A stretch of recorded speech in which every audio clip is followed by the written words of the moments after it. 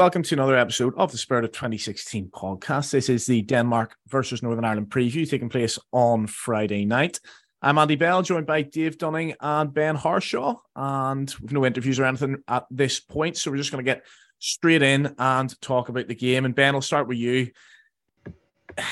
After the Finland game, certainly I was very despondent and in a way sort of felt like qualification might have gone on that night, even though that's sort of ridiculous to say mathematically. There's still so many ways that we can pick up points in that group, but it just felt, especially against Finland and Slovenia, which I felt were our two main rivals for that second spot, to lose at home to one of them makes it a real uphill battle. But we are where we are. We've got 3 points out of 6, but it feels like over these next two, I think we need to take 4 points if we have any chance at all. And before we even get into the realism of that and whether it's possible, do you think 4 points is the bare minimum that we need at this point? Yeah, I do. I really do. I think it was such a blow to lose, especially obviously with it being at home. We need to be beating the teams around us at home and trying to take something away from them. And obviously we failed to do that, which makes going to Finland even harder. Not completely impossible for us to get something there if we get a bit of consistency. But I think 4 points is a minimum, not only because of our own results, but I think how Slovenia have started as well. And then also if we're expecting Denmark, of course, to run away with the group, and then of course they have the surprise defeat in the last round of fixtures, which sort of makes the whole group itself that little bit tighter. And means it almost makes that home defeat even bigger than it was at the time. Dave, the Finland game, we've been over it and we've done the podcast on it, and people can go back and listen. Obviously, you were at the game, and it felt to me that even though that was possibly one of the worst Northern Ireland home performances I've seen, and it was up there with some of the poor performances we had under Barraclough, we were still ultimately unlucky to come away without a point there. Like, we had our chances in the end, and we grafted and limited Finland to quite a lot. And in the context of this group, I sort of feel that although it's a very weak Northern Ireland side and a very weak Northern Ireland squad at the minute, I don't think Finland or Slovenia are that much better than us. I think they are better, but not by a massive gulf. And if we can pick up the points against them and get the odd win here and there, then we could be there or thereabouts. But it's a mammoth task to have to go to Denmark and get a point. You look at their squad, so many Premier League players, so many names that stand out. And it's ultimately a decent level Premier League team against a low level Championship team. But if that happens in the FA Cup, you can sometimes see the Championship team get a replay or draw after 90 minutes. So that's what we have to hope for. Do you think it's in any way possible to expect or even hope for anything from this game? Yeah, I think I've gone on record as saying I don't think Denmark are very good. So I'm going to have to stand by that and say that, yeah, it is possible. Kazakhstan, the 3-2 goal lead against Kazakhstan, isn't that what happened? Yeah. They were 2-0 up. So, and I think you're right, there's a lot of familiar names here, a lot of players that you'll recognise from certainly Premier League and beyond, but it is a bit of an 18 squad with your, Kjars and Erikssons and Højbjergs and who else is in there? Like Schmeichel, Kjær, you've got like Yusuf Poulsen at Leipzig, a good player. Braithwaite's played at Barcelona. They're both in their 30s, I'm sure, aren't they? Yeah, I think it is an aging squad, but I'm interested where you get this idea, because you're very into this idea that they're not very good, but like apart from that World Cup group, which ultimately is one or two bad games, like they still gave France a really, really good game in that group stage.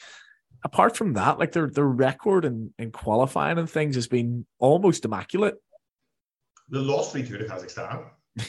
I could just keep going back to that, So that on the back of their World Cup performance suggests to me that, there are issues within that team. Now, there are issues within our own team, and probably bigger issues than Denmark have. And the biggest one is the quality of the playing staff and the injury absentees. And we look really light at centre half at the minute, to the point where I'm thinking, does he maybe even go 4-4-2 I'm not sure if he would be comfortable playing 3 centre halves, although as much as he might want to. I'm going to have to wait and see. But yeah, I think if we can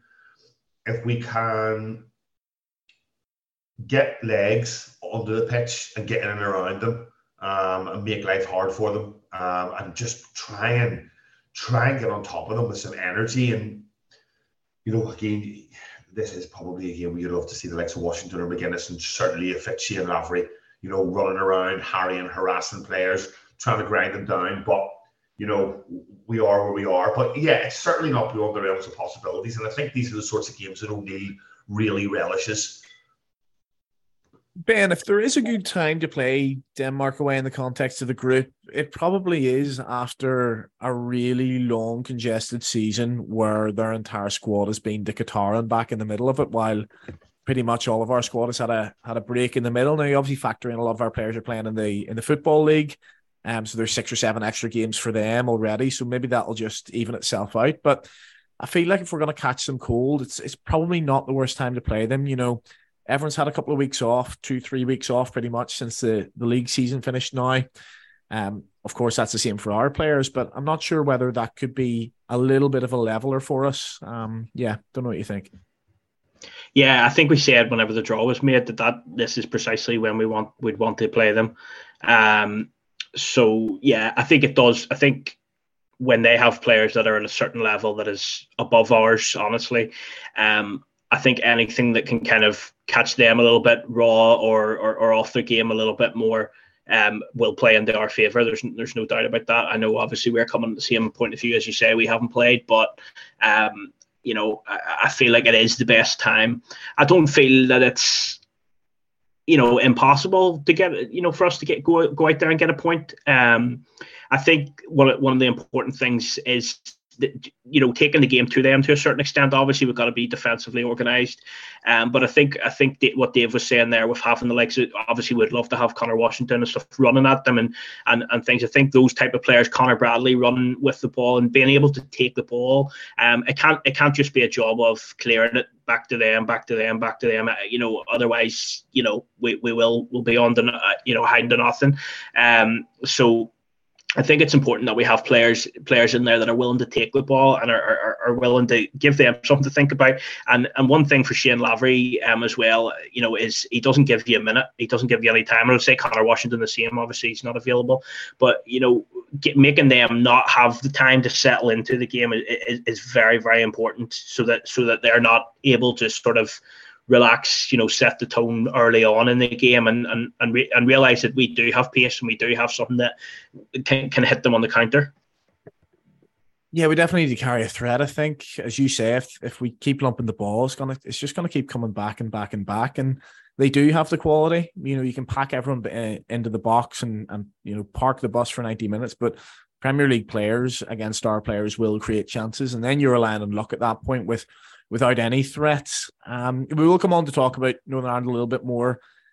Dave, there is one player I think it's remiss of us not to mention, and it always absolutely devastates me when a young player is just churned out for a nation like this, scoring goals left, right and centre at club level, at international level, and we can just never seem to find that. We've not really had that for 30, 40 years. Even David Healy wasn't scoring at club level, Kyle Lafferty the same, but Rasmus Højlund, from what I've seen of him, sounds like Haaland, and by the looks of things in this qualifying campaign is scoring at the rate of Haaland as well. 5 goals in 2 games, 16 goals I think this season in Serie A for Atalanta, or 16 goals across the season possibly, I'm not sure, but I'm not sure exactly what age he is, but young player scoring loads of goals. And I think that's possibly why we need to carry a threat as well, because somebody who's as on fire as that will back himself at home to Northern Ireland to score another couple of goals. He'd be looking at those records, the Healy and the Lewandowskis, and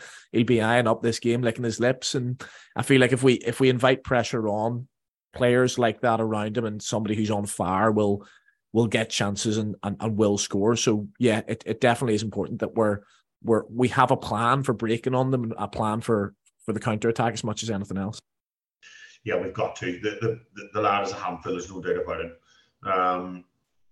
It's 2 games, you can read a lot into that.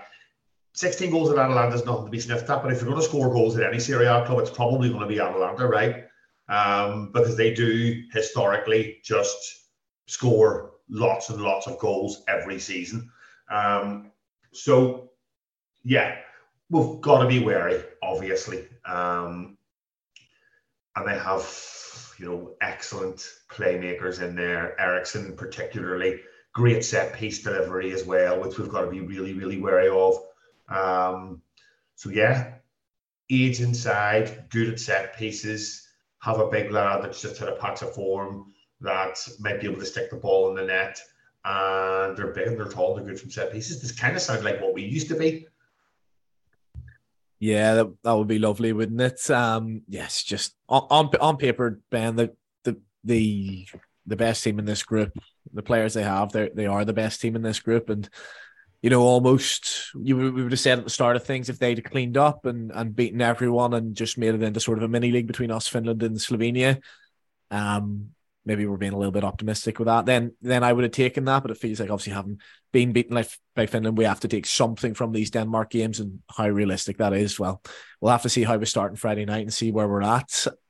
On the thing about breaking with pace and having pace and scaring them in behind, it's interesting because for me right now, Lavery and Dion Charles would be my front two, regardless of who's available. Even if Connor and Josh were in the squad, not sure that would be the front two, but it would be the front two I would pick.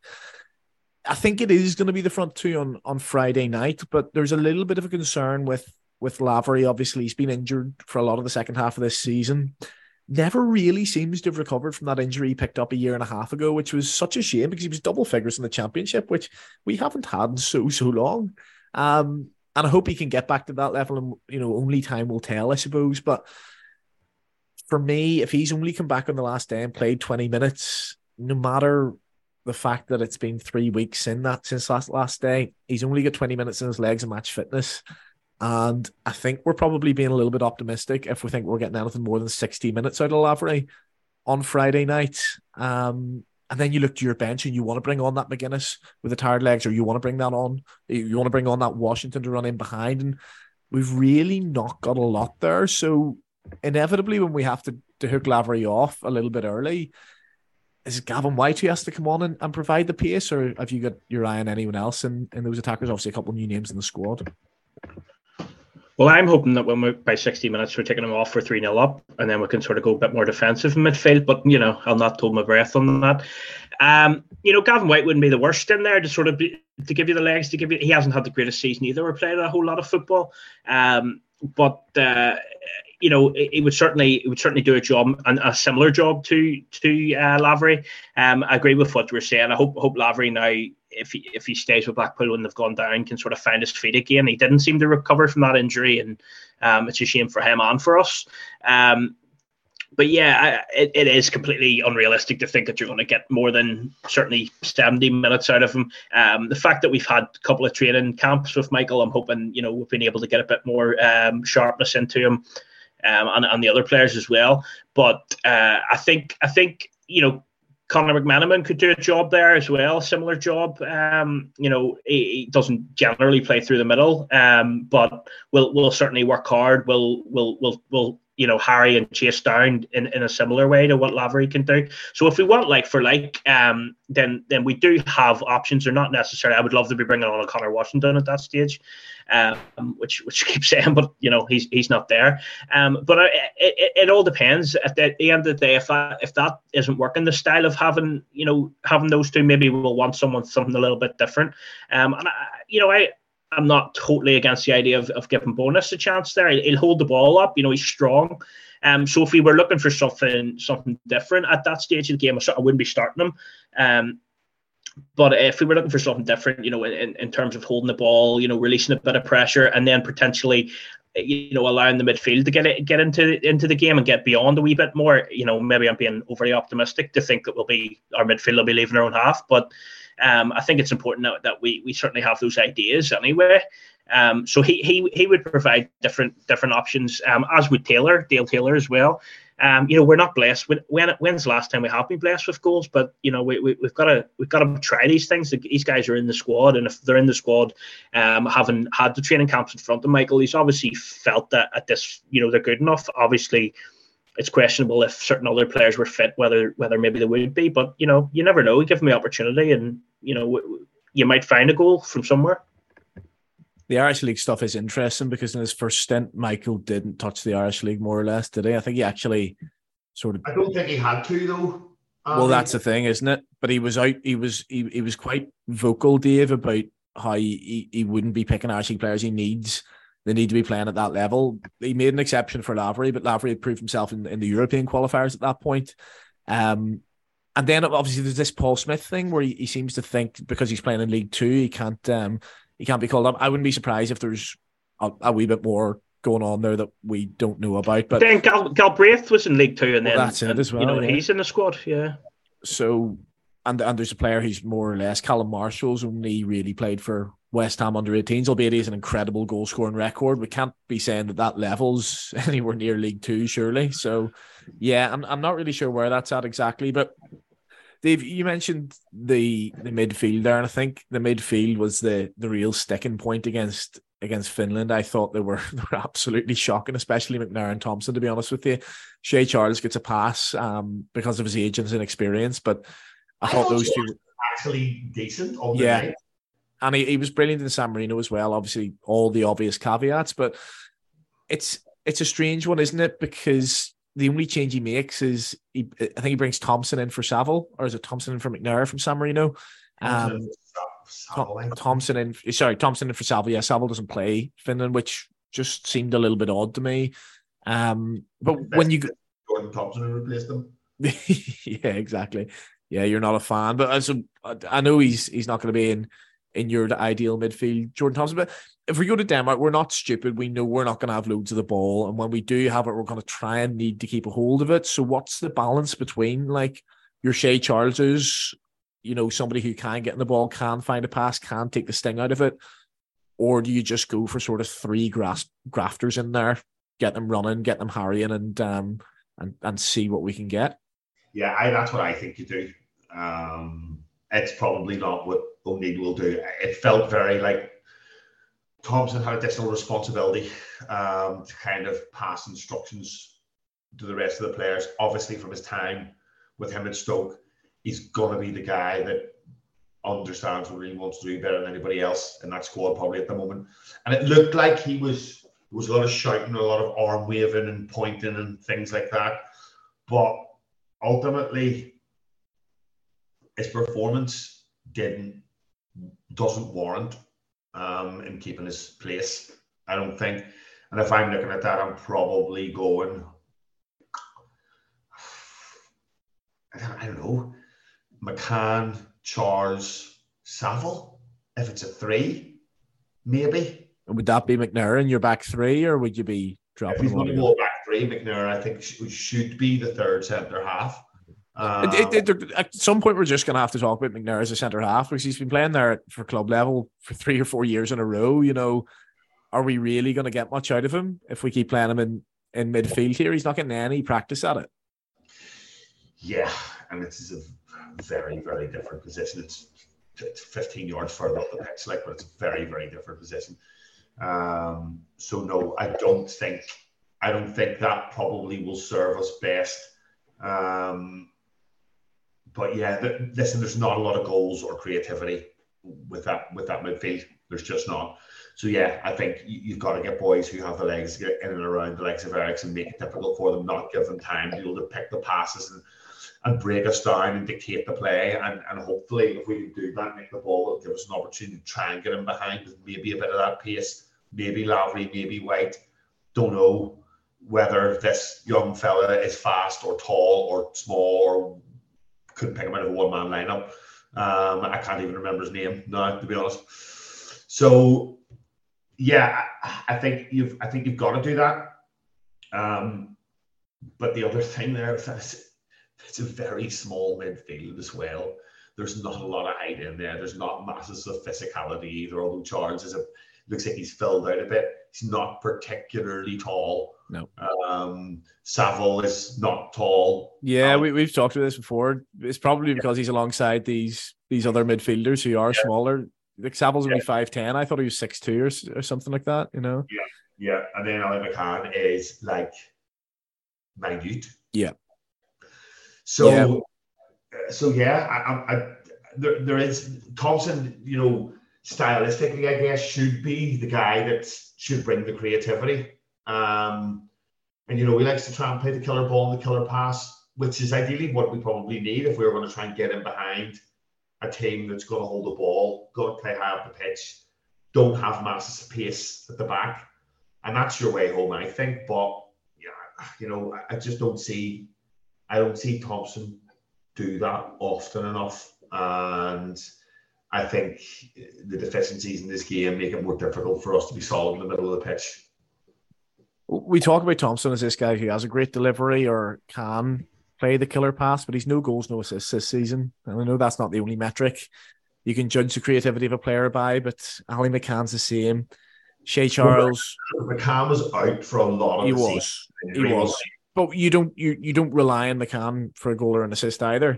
No. Same with Steve Davis, same with Paddy McNair, same with George Saville. I suppose McNair, when he's playing midfield, you know, he's probably your best shout. We don't know what type of midfielder Shea Charles is going to be yet. He seems to be able to play as a 6 and an 8 and be tidy, but is he going to get us a goal? I don't think so. And then the rest, your Prices, your Gosses, Galbraiths, your Paddy Lane's this is a midfielder. They're not going to see many minutes, never mind get many chances in front of goal. So I think that what you raised there is actually quite a big concern. The height of the team is not something I'd really thought of before. And, you know, it always, like, for example, obviously, people were Liverpool fans. I always remember Jurgen Klopp saying he never played Minamino because of the height from defensive set pieces. And it's something we don't really consider when they're picking, you know, two centre forwards. Is actually one of these is going to be back from corners in this. And, you know, you mentioned that that Denmark are strong from set pieces. And if our midfield sort of all 5'10" and under, our two strikers are Lafferty and Dion Charles, you know, with Connor Bradley and Jamal Lewis in there, all of a sudden set pieces become a major concern.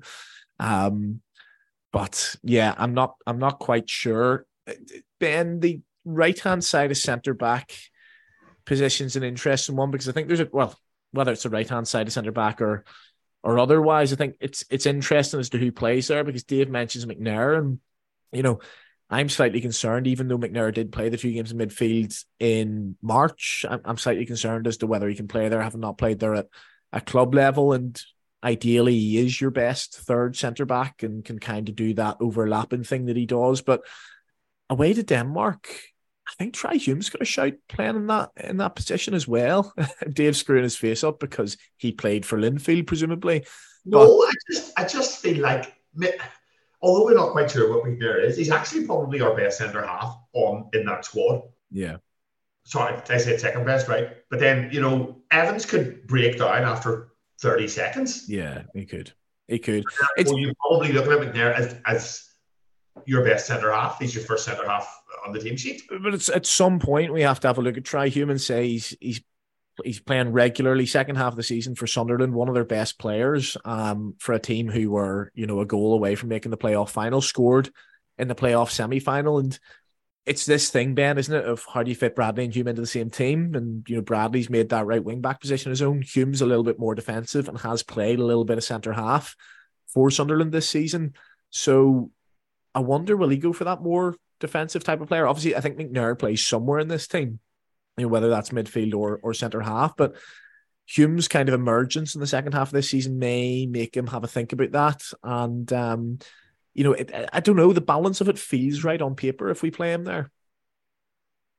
Yeah, I mean, he actually plays there for me for a couple of reasons. I mean, the first reason is I agree with what you're saying in terms of McNair needing to be centre half and playing there for club. But I think that, you know, I understand that it's hard to go from playing there to club to playing international. But, like, you know, we're playing Jamal Lewis at left back who doesn't play anywhere.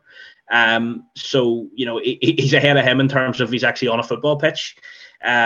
And I feel that with what's missing in our midfield, I feel like McNair needs to be in there from an experience point of view, from a strength. Now, I have to say, McNair, I thought Finland was probably McNair's worst game that I've seen him have for Northern Ireland anyway. And I'm a big fan of his, but I still feel like we need him in there. I think that given that we're limited in our options in both midfield and centre defence, the fact that Trey Hume can play there is good. It's typical Northern Ireland that we're looking for players, and then suddenly we've got two young ones that come along, can both play brilliant at right back or right wing back. But the fact that Trey can play in the centre is good. I watched him play in the playoffs for Sunderland, and he played centre back.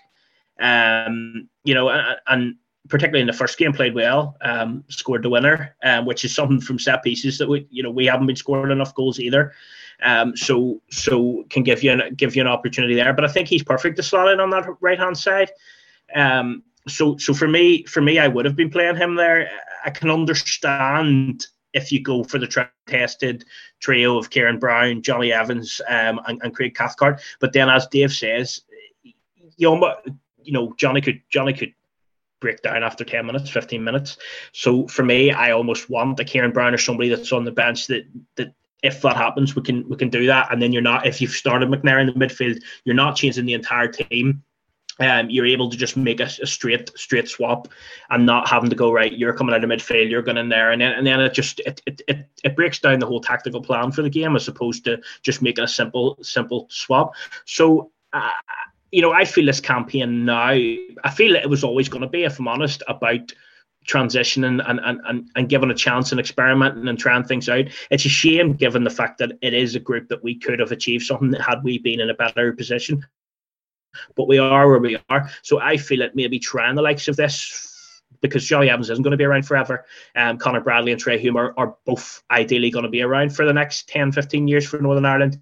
And to be able to fit them both into a team is a good thing. So why not try it now? Yeah, the other option is, I suppose, Kieran Brown, Dave, who, to be fair, isn't the most fashionable centre half or left hand side centre half in the world. I'm okay with that. Yeah, he's limited, but I think at international level, he's come in at times in like the Switzerland home game. I think he comes in, plays very well, steps up, and there's just stepping up. He hasn't let us down.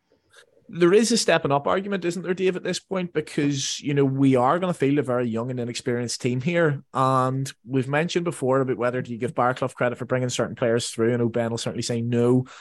But the likes of Conor Bradley has to step up now. He can't be the young lad who, we give the chances to, or he can't be, I don't know, we'll let him off with that because he's young. I think at this point, he's going to have to come in. He's got a full season under his belt at League One level. He then has to step up and be kind of that bridge between your really young lads in the squad and the experienced ones now. And that's not really fair on him, but it's just the situation we're in. And Kieran Brown's the same. Kieran Brown must have, 20-odd international caps by now. Never really let us down. Looks limited. Looks like a bomb scare ready to happen, but never really let us down. And I wonder, as much as I'd probably rather see Hume in the back three, I wonder, will Michael opt for a little bit more experience and a little bit more caution? It wouldn't be unlike him.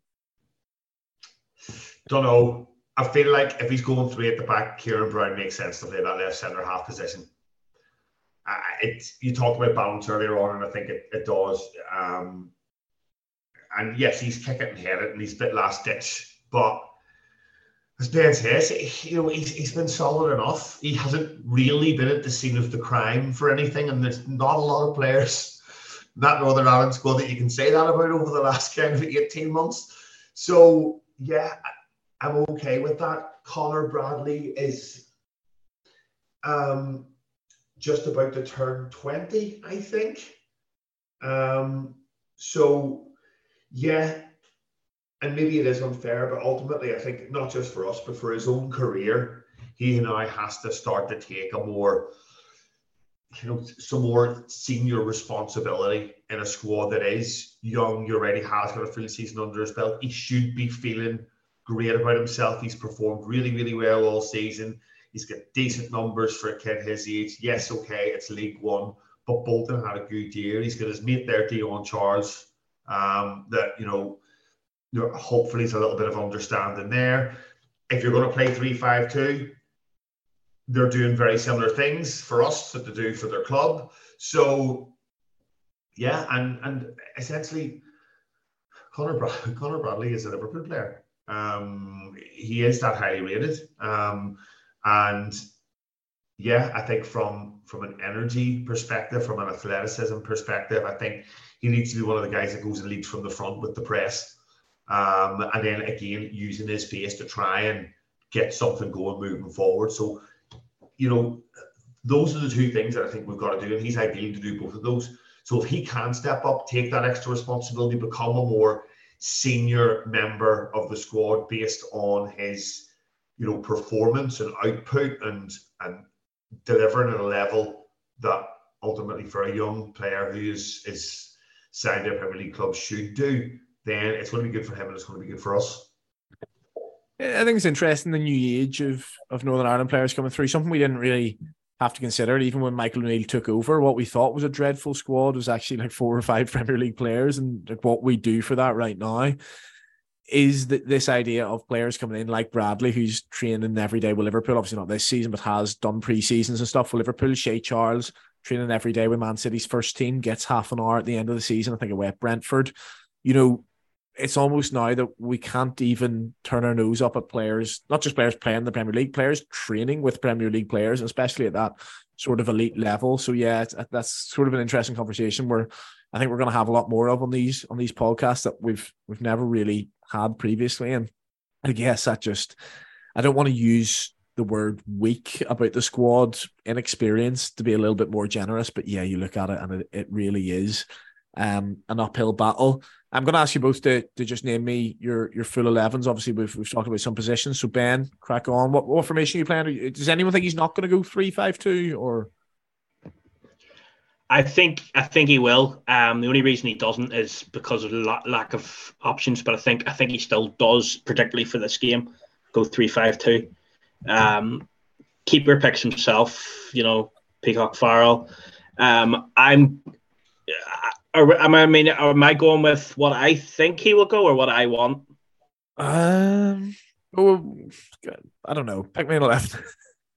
Yeah. Right, okay. I'll go with my 11, right? So okay. Conor Bradley's at right wing back, with Johnny Evans, Craig Cathcart and Trey Hume in centre. Jamal Lewis is basically only one can play at left side, so yeah. So does. I've Paddy McNair in the midfield with Shea Charles and Ali McCann, which I think is important. And then I'm going for the same front two that you wanted, which is Dion and Shane. Dave, what changes are you making to that? You're on mute. What do I think he does? Peacock Farrell, obviously. Bradley, Evans, Cathcart, Brown, probably. Lewis, probably. I can see a McNair, Samuel Thompson, midfield 3. That sounds like what he might do. 2 and a 1. It's the experience. It's the height. Yeah, and then does he start Lavery? How much football has he played? Is he fit? He played 20 minutes the last game of the season. I think he was out for about 3 months before that. Right to know then. I think he has to play him. I think he has to say to him, go out and give me run. Literally give me 55 minutes. Give you everything first half. Get a bit of a break. Give me 10, whatever's last in the tank, and then you do White. Yeah, probably. Without knowing what level he's at, and obviously decisions will be made based on the guys will know with all of the tech and kit that they have these days what sort of level he's at. But yeah, if Lavery can do 60 minutes, it's Lavery in charge. If you're going to get half an hour to Lavery and try and keep him safe for Kazakhstan, where you really, really need to go get 3 points, then you maybe start White and you see where we are after 60, see if we have to break glass, maybe try and get 20, 30 minutes in his legs to keep him ticking over for the next game. So, yeah, either or of those, depending on where Lavery's at. But I think that's probably the most likely likely 11 I see right now. Seems Yeah, I think Lavery Charles is definitely the exciting, if you could call it that, the most exciting option of the front two that we can pick. But I think we're probably a bit naive if we think that, well, you've both mentioned that White could play, and I think there's a good chance White plays from the start in this one. He's played quite a lot in the two up front. Doesn't really do the numbers at club level. That's, I guess, why it's not the most exciting pick. But at international level, he's got 3 or 4 goals actually on the sly. So, again, he's one of those players. He's 27 now. He's not a young kid. He is a senior member of that squad. Whereas Lavery, in comparison to, caps wise, Lavery definitely doesn't have anywhere near the experience that Gavin White has. So yeah, and obviously Dion Charles as well is even less than Lavery. So that is something that will definitely come into consideration. Yeah. If any man can drum up a game plan to go to Denmark and take a point, it is Michael O'Neill. I feel like he thrives off these sort of situations. And even in the past, you think going to the Netherlands with 5 or 6 first team players out and we'll hold them for 80 minutes and almost actually win that game. I think it's the last 5 minutes we lose it in. So, you never know. It will all tune in. It will be exciting. Other game in the group, just quick before we finish, Dave, Finland play Slovenia. And I'm not sure any result's a particularly good result, or we know whether it's a good result at this point, 2 games in, but I'd just quite like Slovenia to be stopped in their tracks. So I think anything other than a Slovenia win would probably be the worst scenario there. Yeah, that would what? You don't want Slovenia 9 points. What a position to be in. Yeah, that's probably close to half the points you'll need to qualify. Based on the way this group's going, where people just like to be taking points off everybody else. Yeah. So, yeah, probably a draw. I don't know. Finland, I think, are brutal. Just, if they can get a win, that might be the last win they get in the entire group. I feel that way about them. There's no way they should have beaten us. On paper, there's no way they should have beaten us. So, no, I think, don't really want to really even be on 7 points. That puts them in great shape. So, yeah, just give me a Finland win. I'll take that. They do play San Marino and Kazakhstan in the first 2, Ben. I suppose if it ends a draw, then you're kind of looking at it as Slovenia then goes to Denmark, don't they? So you'd expect Denmark to win that. So they're on 7 points, even if Finland will be playing San Marino, so Finland will get 7 points. And then you'd expect us, touch wood, to be on at least 6 by the end of this. So I suppose mathematically, even if Finland and Slovenia are on 7 and we're on 6 going into the September break, it's not out of the equation that we can get points there. So yeah, I think as long as Slovenia don't get on to 9 points in this international break, I think the group will be set up mathematically, even if we think we've no chance of getting points away from home against those sides. Yeah, you feel like if they get the 9 points, it's that thing about momentum. It's how we started. When we beat Belarus and forget who it was, and that we won the first 4. Yeah. And obviously we got onto that momentum, and then we went to Holland and almost got something towards the end of it. And it gives them that incentive that every game they've got a chance where they've taken the pressure off themselves right from the get go. So I think either them losing or a draw. I don't think a draw's the end of the world, particularly given that we've already lost to Finland and haven't got them to play at home. At least with Slovenia, we've got them to play at home anyway. So it's in our hands to be able to do something against them. Whereas with Finland, we've got to go away to them again. So probably a draw is what I'd be going for there. Okay, let's start to wrap it up. Confidence level that we can nick a point, Ben. Percentage, give me a percentage confidence that we can nick a point. 25%. 25%. I think that's probably more than mine, Dave. Yeah, I'd say 20%. 20% confidence that we can nick a draw. I think, honestly, I'm in the tens. I think I'm in the tens for this one. Sorry to be pessimistic. So you think if we play this game 10 times, you think we'll only get a draw once and lose the other 9? That's once harsh. Or twice, yeah. Once or twice, honestly. I think the golf's bigger than we think. Well, twice makes it 20% then. I know, but I said once or twice. So 15%? Yeah, we'll go 15. Okay. Oh, last time we played. You sure you're a maths teacher? Last time we played Denmark, Euro 2008 qualifiers, Copenhagen. What was the score, Dave? 2008? Qualifiers, so it would have been around 06 or 07, wouldn't it? What's the score? I was there, so. You were there? We'll give this one to Dave then. Oh, God, I know. 2-0 to Denmark?